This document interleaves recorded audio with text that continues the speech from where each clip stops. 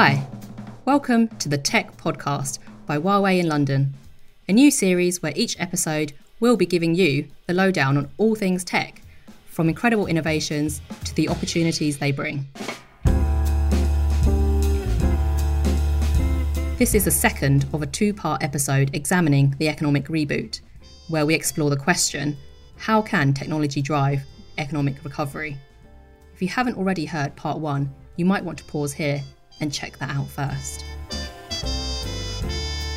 In this episode, we'll hear from a panel of industry leaders, including former BT chairman Sir Mike Rake, who served as a non-executive director of Huawei until March this year, AI expert Katie King, and Wireless Logic CEO Oliver Tucker.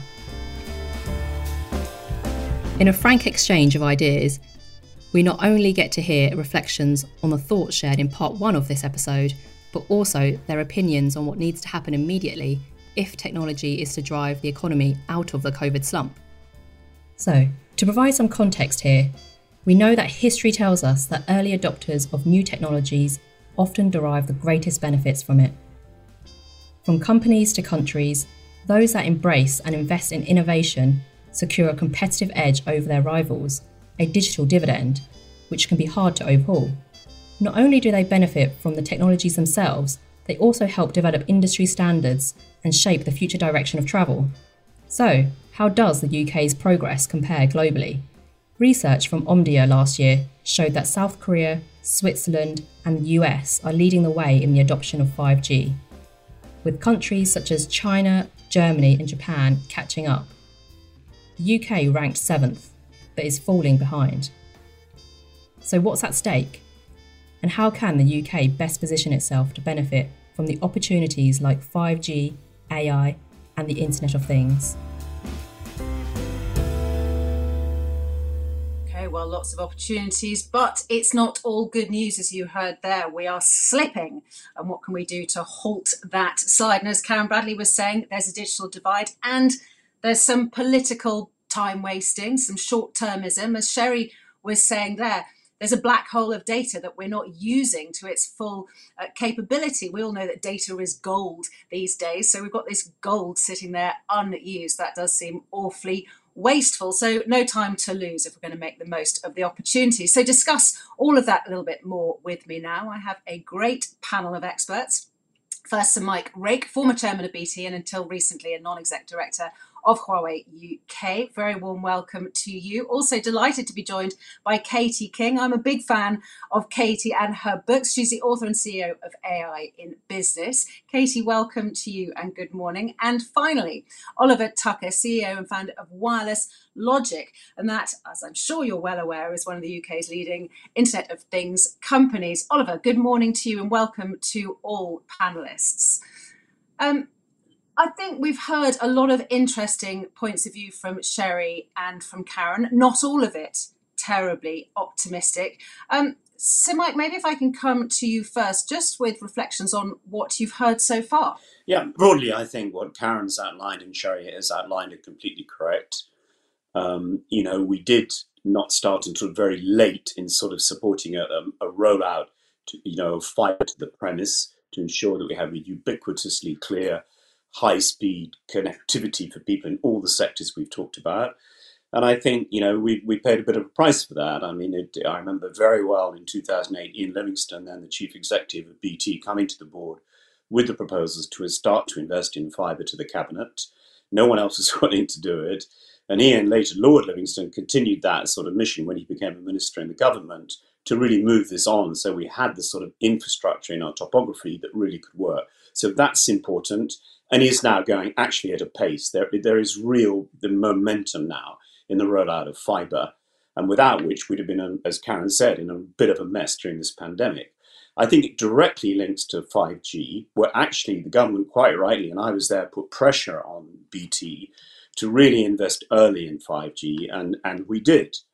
And I think we were actually making quite a lot of progress, and I think unfortunately, political decisions have got in the way of being able to choose suppliers who had the best kit at the best price, and actually with very clear security coverage for them. So that, unfortunately, I think will set back, as certainly independent surveys have shown, the 5G rollout. But it is a political fact and we just have to get on with it. The other providers are moving in, to expand and improve their capabilities in research, and we need to do that because 5G does make that difference to connectivity, to speed, to dealing with the latency issue in those areas where we haven't yet got fiber, as I think Sherry was referring to. So all of that, I think, is critical just to move on, be fast, be effective, roll out the fiber, roll out the 5G, don't allow any further purely political decisions to get in the way of our economy.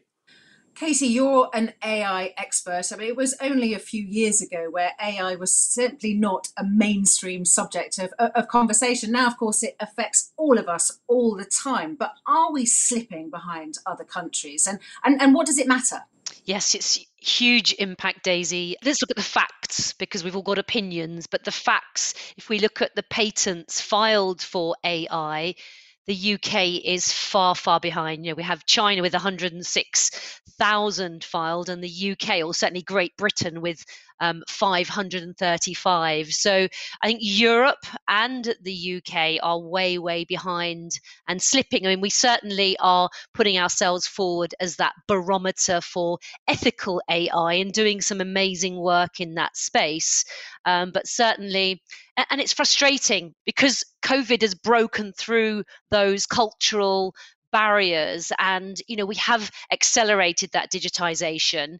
And if only now we hadn't let things slip behind, we could really be able to take advantage of it very, very quickly. We need that digitization, we need that data to be able to take advantage of AI across our education and every aspect of our personal and business lives. Oliver, you're an Internet of Things expert, and we've talked about the opportunities that IoT and AI present. But how do you think the tech sector can drive growth?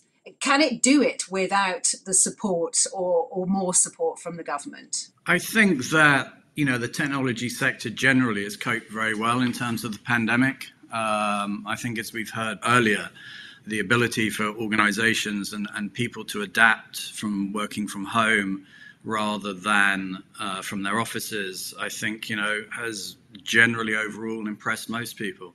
Having said that, I think, the investment that we need in terms of the digital infrastructure is clear. I'm speaking to you from my office because I live in rural Sussex, and therefore I can't rely on my internet connection. Cellular coverage isn't very good there.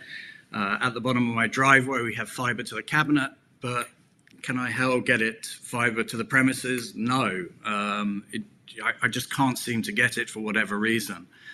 So, I think specifically to wireless logic and to the Internet of Things industry, I think, what we do need is the continual investment in making the UK a technology leader, particularly in 5G and associated technologies. 5G has the ability to transform economies and societies across the world. New capabilities, improve performance, enhance resilience of these networks, will make this technology a compelling proposition for end customers, businesses, and of course, end users.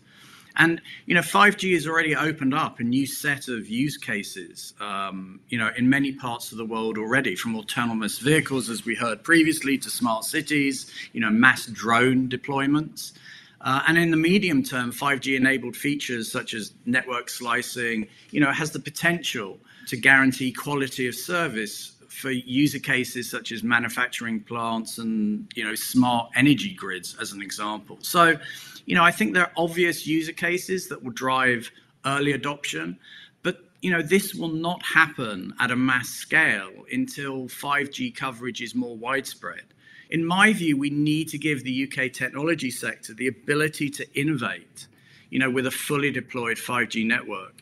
As Sir Mike says, if we lag too far behind other countries, it's likely that we won't see the next major technology success stories coming from the UK. They'll come from elsewhere. So, we need to invest, not only in terms of that infrastructure, but I think, again, as we've heard previously, in terms of advocating and supporting what I would call the STEM careers, so science, technology, environmental, and maths. big job roles in the future will move increasingly towards careers such as cybersecurity, data science, software engineering and development. And we need to create a critical mass of skills in the UK to exploit these opportunities. Well, actually, that was exactly the point I wanted to bring up next. And so, Mike, if I were able to wave a magic wand and 5G would be, all the way from John O'Groats to the other end of the country, that's not job done, is it? Because even if we had the 5G, we need the skills. We need three things, really. We need to complete the rollout of fibre to the premise, which is costly in some areas. That has to be done. It is accelerating, not yet to Oliver, sadly. We do need to stop, the decision we made on 5G suppliers, according to an independent source, set back the rollout of 5G, removing Huawei from the network, has set back 5G by 2 years. We can't afford any more delay in 5G. We have to work with all of our partners, all of the suppliers to roll 5G. We need that. And you're absolutely 100% right. Without the skills, the education, we're going to get nowhere. And I do think Sherry's chart was very interesting because a lot of work that was done at the Commission for Employment and Skills until it was disbanded in 2015 and latterly by Charlie Mayfield on productivity really made this point about the need to improve. I mean, the level of illiteracy, I'm afraid, these surveys show we still have a large level of illiteracy in the adult population, but even larger level of lack of numeracy. And I think there's a lot that big companies can do, to Sherry's point, to work down supply chains, to raise awareness on the digital agenda, and to give people the practical experience, the confidence they need to work with the technology that needs to work off, the fibre networks, off the 5G networks.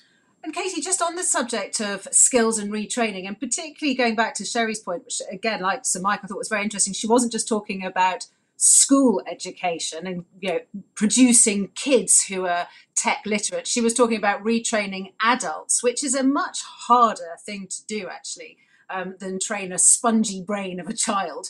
But so there's that issue, but there's also the issue which so many people are worried about of AI and tech replacing jobs. Yeah, really good point. Multifaceted there. So I am writing my second book on AI at the moment. So I'm entrenched in all of the data on this and interviewing some of the world's best brains on it. And if you look at the World Economic Forum, actually, people should be encouraged because there's a net gain. We've got 97 million jobs which are decreasing in demand. Growing in demand. The 97 is the growing and the 85 million is decreasing. So we've got that net gain of 12 million. But the problem is levelling it up across the UK for prosperity, up and down the country, across different ethnicities, across different genders as well. And I think that starts in schools, that is in further and higher education, huge demand for it in executive education and amongst the parents as well. So, and I've been talking to Dame Wendy Hall about this, who's the AI skills champion. We need that. One of the top 10 priorities for the government is this levelling up of the prosperity. And so we need the apprenticeships that were talked about earlier, the digital boot camps, the grants, the innovation funds. It's huge, but it can be done. Other countries have managed to do it. We have to do it. It's absolutely essential. And Katie, that there mentioned other countries. And of course, one of the factors that the UK does incredibly badly on international comparisons is productivity. And then when you look closer at the data, it's actually the regional inequalities between areas of the country that the really shocking disparities come out. The southeast having nearly all the productivity and other areas really lagging behind. And to come back to you, Sir Mike, is the levelling up, the equaling of regions the important thing, or is it bringing everybody up that's the important thing? And why is our productivity so low? Perhaps do we measure it incorrectly? Are we using old-fashioned ways of measuring? It's an incredibly complex area. However, successive reviews, whichever way you look at it, our productivity has not been what it should be in a number of sectors. Not all sectors. In some sectors, and advanced manufacturing, we're actually very good. In some areas of the country, we're a lot better than others, but there's a huge amount of work to be done here on basic education, on skills, on really high quality apprenticeships that we absolutely need. But the levelling up, we mustn't level down. It shouldn't be a reallocation. We have failed, and we saw this in BT everywhere, in some of the areas we work right across the country. The level of deprivation, places in South Wales with families working in our call centre who've been unemployed for 3 generations. Really disgraceful, abandonment of many parts of our country, which is no wonder we've had political reactions such as we've seen. So the need to really invest in those capabilities, and one of the, what Ian Livingstone was saying for years is one of the most important investments we could make was actually, without getting into the politics of railways, for the money that you spend in really, really getting quickly to rolling out fibre to the premise and really getting 5G expanded and really creating that capability. But we absolutely should have a real conscience, as I think we do now, about the way tracts of the country have just been left behind. Educationally, inspirationally, the high levels of addiction to antidepressant drugs. I mean, really things we can't allow to continue. The trade-offs, if you've got, for example, companies using AI where those AIs aren't paying any tax, there's the potential for trade-offs where that should then be some kind of taxation that then could fund education in that community. So there are ways of doing it. And Oliver, I'd like to come to you as a business leader. And obviously, a lot of these issues are directed at the government and education policies and welfare policies. But also, if we're going to see any equaling or levelling up between regions, it's going to take businesses to make money in those businesses and create jobs in those businesses. And when we're talking about high-tech businesses, you can see why they all congregate around the same corridors. What will it take, do you think, to force some of those companies to spread their wings and spread some of their wealth around the country? Well, I think ironically, in some respects, I think COVID probably will help in terms of doing that. Whereas before people congregated, the M4 corridor in terms of technology or what have you. Whereas now I think, what we will see in terms of the general business environment is the flexibility of people coming into the office and working from home. I do believe that, working habits will change. People won't want to commute as they have done previously, but also they need, as Karen said right at the top of the hour, we need the sort of, everyone's fed up with Zoom calls, so they need the collaboration and stuff like that. So, I do think that in many respects, sort of COVID will help in terms of spread out the skill sets, around the country and level up in terms of sort of different regions. But I think, the acceleration, if you like, of this digital technology is really going to underline the requirement for a change in many respects to the skills makeup of the UK's workforce. And I think that's probably as important. Many believe that digital technology will humans in many cases. And this might be true in some, but fundamentally, I believe that the net effect will be positive. But with the type and nature of jobs changing. I've talked about STEM skills previously, and I think they are going to grow in importance. And we need industry and government focus, on developing and nurturing the required skills, knowledge, and experience. I mean, for instance, at Wireless Logic, we believe in investing in the next generation of leaders. We focus hugely in terms of career development. We run graduate training schemes, we run apprentice programs, and we've set those up to identify and develop the talents of tomorrow. And just on that issue, so Mike, if I can come back to you, you were touching on lots of things that people wouldn't traditionally think were the remit of technology companies or politicians thinking about these areas, but were very much well-being. And we touched on this earlier about how we judge GDP and how we judge productivity and output. And do you think it is time that we started taking into account areas of well-being, of lifestyle, of health in GDP rather than just money in, money out? 100%. And I think there are two reasons for this. I mean, morally, it is the right thing to do. And I think many companies have seen, and many of us have seen, the pressures that have been brought on people's lives through this lockdown, the stress, the unavailability of some medical treatment, all the issues that are arising, and we're seeing them very clearly arise. So people I've seen are really beginning to focus on mental health.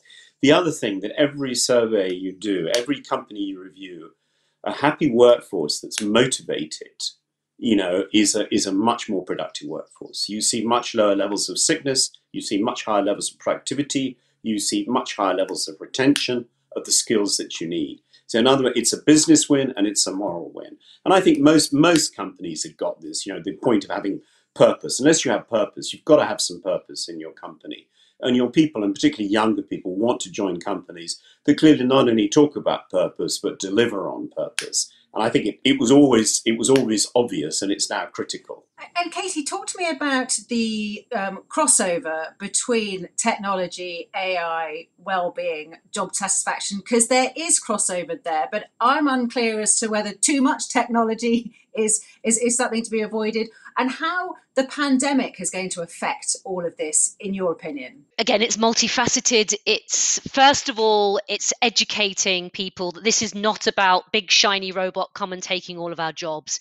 If we allow AI fully into our businesses, into our world, then, as we've seen with the acceleration of medical supplies and vaccines, it has the power to accelerate that drug discovery and to do incredible things for our lives. It's not taking all of our jobs. It is doing what I call in my books the 3Ds, the dirty, dull, and dangerous. So if we allow AI tools in our marketing, in our HR, in our homes, to do some of the mundane, boring jobs that have been, if we're fed up, we come back from a day or a week of work and we've got a house to clean. In time, when the costs come down, if we have these tools doing the things that, for example, software as a service tools have done for the past decade, like automating our VAT for our banking, if we allow all of that to happen, we should be able to do less boring activities and try and get some balance and so on. So I think it's that. And I think we should all prosper. And again, there's a bit of a utopia there, but with the right balance of regulation and innovation, with the safeguards in place for consent and ethics, and all of those important issues, with the taxation I touched on for leveling up a bit, I think could be very, very rosy picture.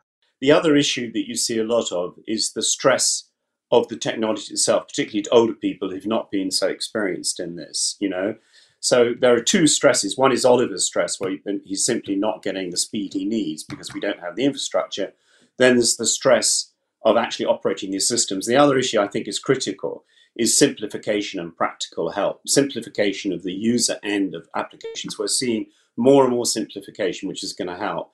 And the other thing, many companies, BT included, have these big volunteering programs. And certainly my father, who sadly died recently when he at 98 years old, but I mean, he had somebody come and explain to him, I can't remember how old he was, 85, 90, how simply to use email and a few other things. Just a young person came along on the program and it made a big difference. So there's a lot that you can do in society to make it less challenging. And a lot of people are kind of almost nervous, frightened of technology or frustrated by it. And yet it should, as we've seen in good banking systems, make life less stressful for us, give us more time to do other things that give us more pleasure than being frustrated about our network dropping or not being able to make the application work. And Oliver, actually picking up on Samite's point there about nervousness about tech, but also, of course, we all know there's a big distrust of tech. And I wonder what we can do about that, of the way our data is being used, all those issues that are at the back of people's minds. How significant do you see those issues and what can be done about them? Oh, I think, it's huge issues at the moment. I mean, I think we talk about electronic banking. I mean, I think, the older generation totally mistrust it because, one, they're not used to doing it that way.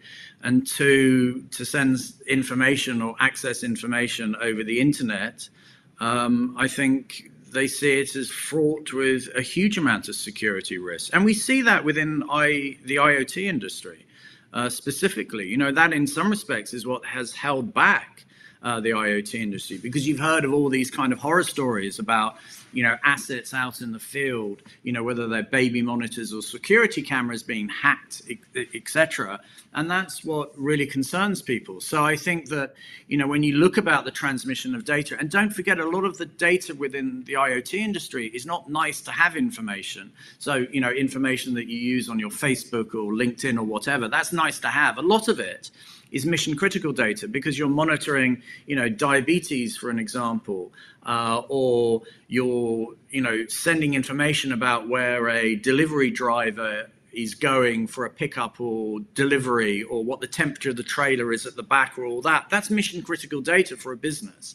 And therefore, having the appropriate infrastructure, the service level agreements, the security of that data, because some of it might be not only mission critical, but might be sensitive information.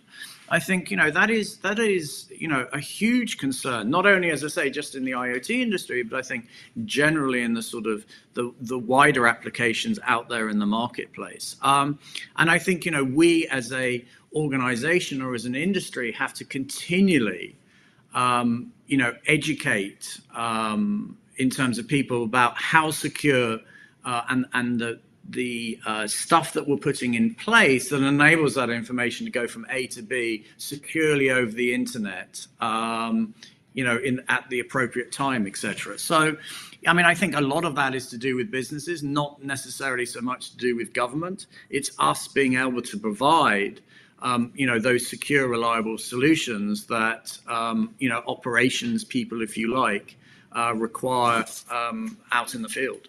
So I've got just a few seconds, then I'm going to have another small chat with Karen Bradley in a minute. But before I do that, I would love from the three of you. Karen is obviously not here as a representative of the government, but she has held senior office, Secretary of State, responsible for this area. So if there was one or two things that you want to see done by the government, what would it be? And I'm going to start with Mike, then Katie, then Oliver to finish. Mike. I think there has to be, and there is, a focus on supporting the industry. The industry's got it and moving on rolling out fibre.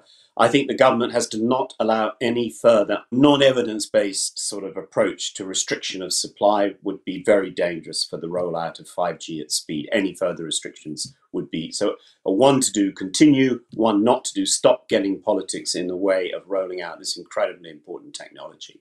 Okay, that was very concise. Katie? I agree, but I would add its funding. So for me, it would be across the UK, particularly in the regions where, for example, across universities, there's more funding available, innovation grants to help the local smaller business community through innovation grants where they, for example, for AI can access somebody with a PhD and develop something for their smaller business that enables them to take advantage of that technology. For me, it is about the money and as well as education. And finally, Oliver. I think it's very much in terms of we now need to capitalize on this digital acceleration that we've seen in particular over the last sort of 12, 14 months, by supporting those businesses so, that they continue to thrive. And I think, as I say, it's investing in the infrastructure to make sure that we don't get left behind and that, the future success stories come out of the UK rather than elsewhere. And I think finally it's investing in terms of the new skill sets that are going to be required, if you like, for the new economy.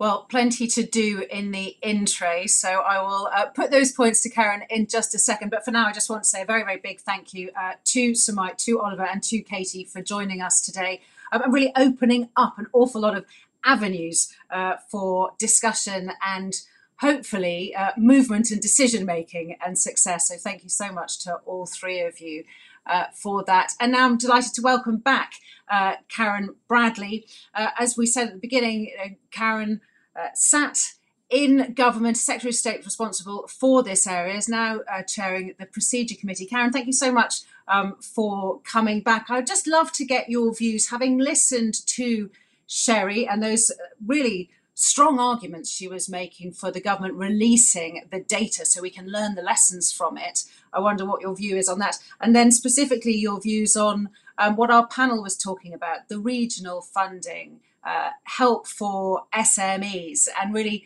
capitalising on the acceleration that we've seen during the pandemic. Yeah, well, it's been a fascinating discussion, and I think we've heard from real experts in the field giving some really important points about how we can capitalise, as Oliver said, on what we've learned over the last 12 months. In terms of the release of data, I evidence-based policy is always better than non-evidence-based policy. It clearly is much, much preferable if we know that something works when we roll it out and we invest the money in it, because let's face it, government is investing your money as taxpayers and we need to make sure we're investing it, the government is investing it correctly. There's always going to be people concerned, and the point was raised by a number of contributors about the concern people might have about the use of their data. And I think there's some real work needs to be done on that. But I'm personally think that if we can get data and we can get information there, that is going to help people with their trust of these matters and know that it's evidence-based.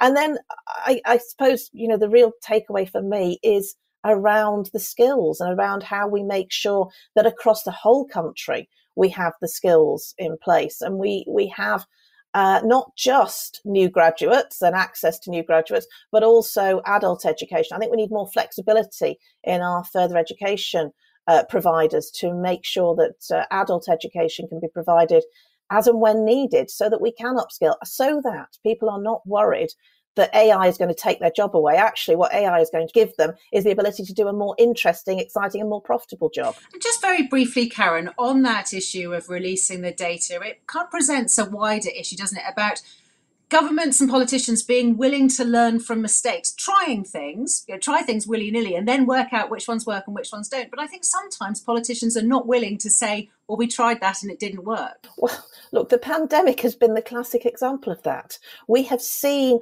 politicians faced with unprecedented situation. I know that's the word of the year, unprecedented, but it genuinely is unprecedented. Nobody knew what was going to happen, and nobody knew how this virus would work and how it would affect us. And therefore, politicians have had to try things, and some things haven't worked. And I'm sure when we look back, we will say that that wasn't the best decision, even if it was the best decision taken at the time on the evidence available.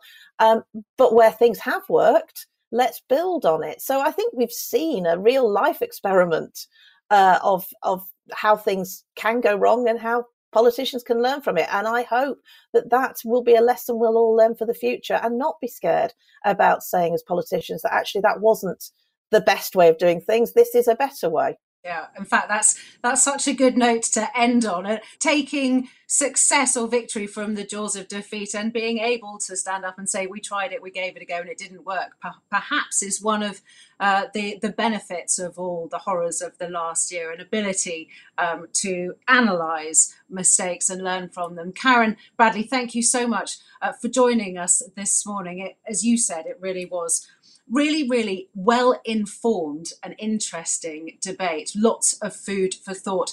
Just another big heartfelt thank you from me for joining us today, and a big thank you to the panellists. Thank you so much. Have a great day and goodbye. So that brings us to the end of part 2 of the Economic Reboot, and the first tech podcast. From upskilling across all ages and open discussions about legislations and application, to thinking bigger and at speed. We hope you found the conversation thought-provoking and insightful. If it's to do with tech, we'll be covering it, so don't forget to subscribe. We have lots more to come in future episodes. And if you can't wait until then, why not follow us on Twitter @Huawei UK. But until next time, thanks for listening and goodbye.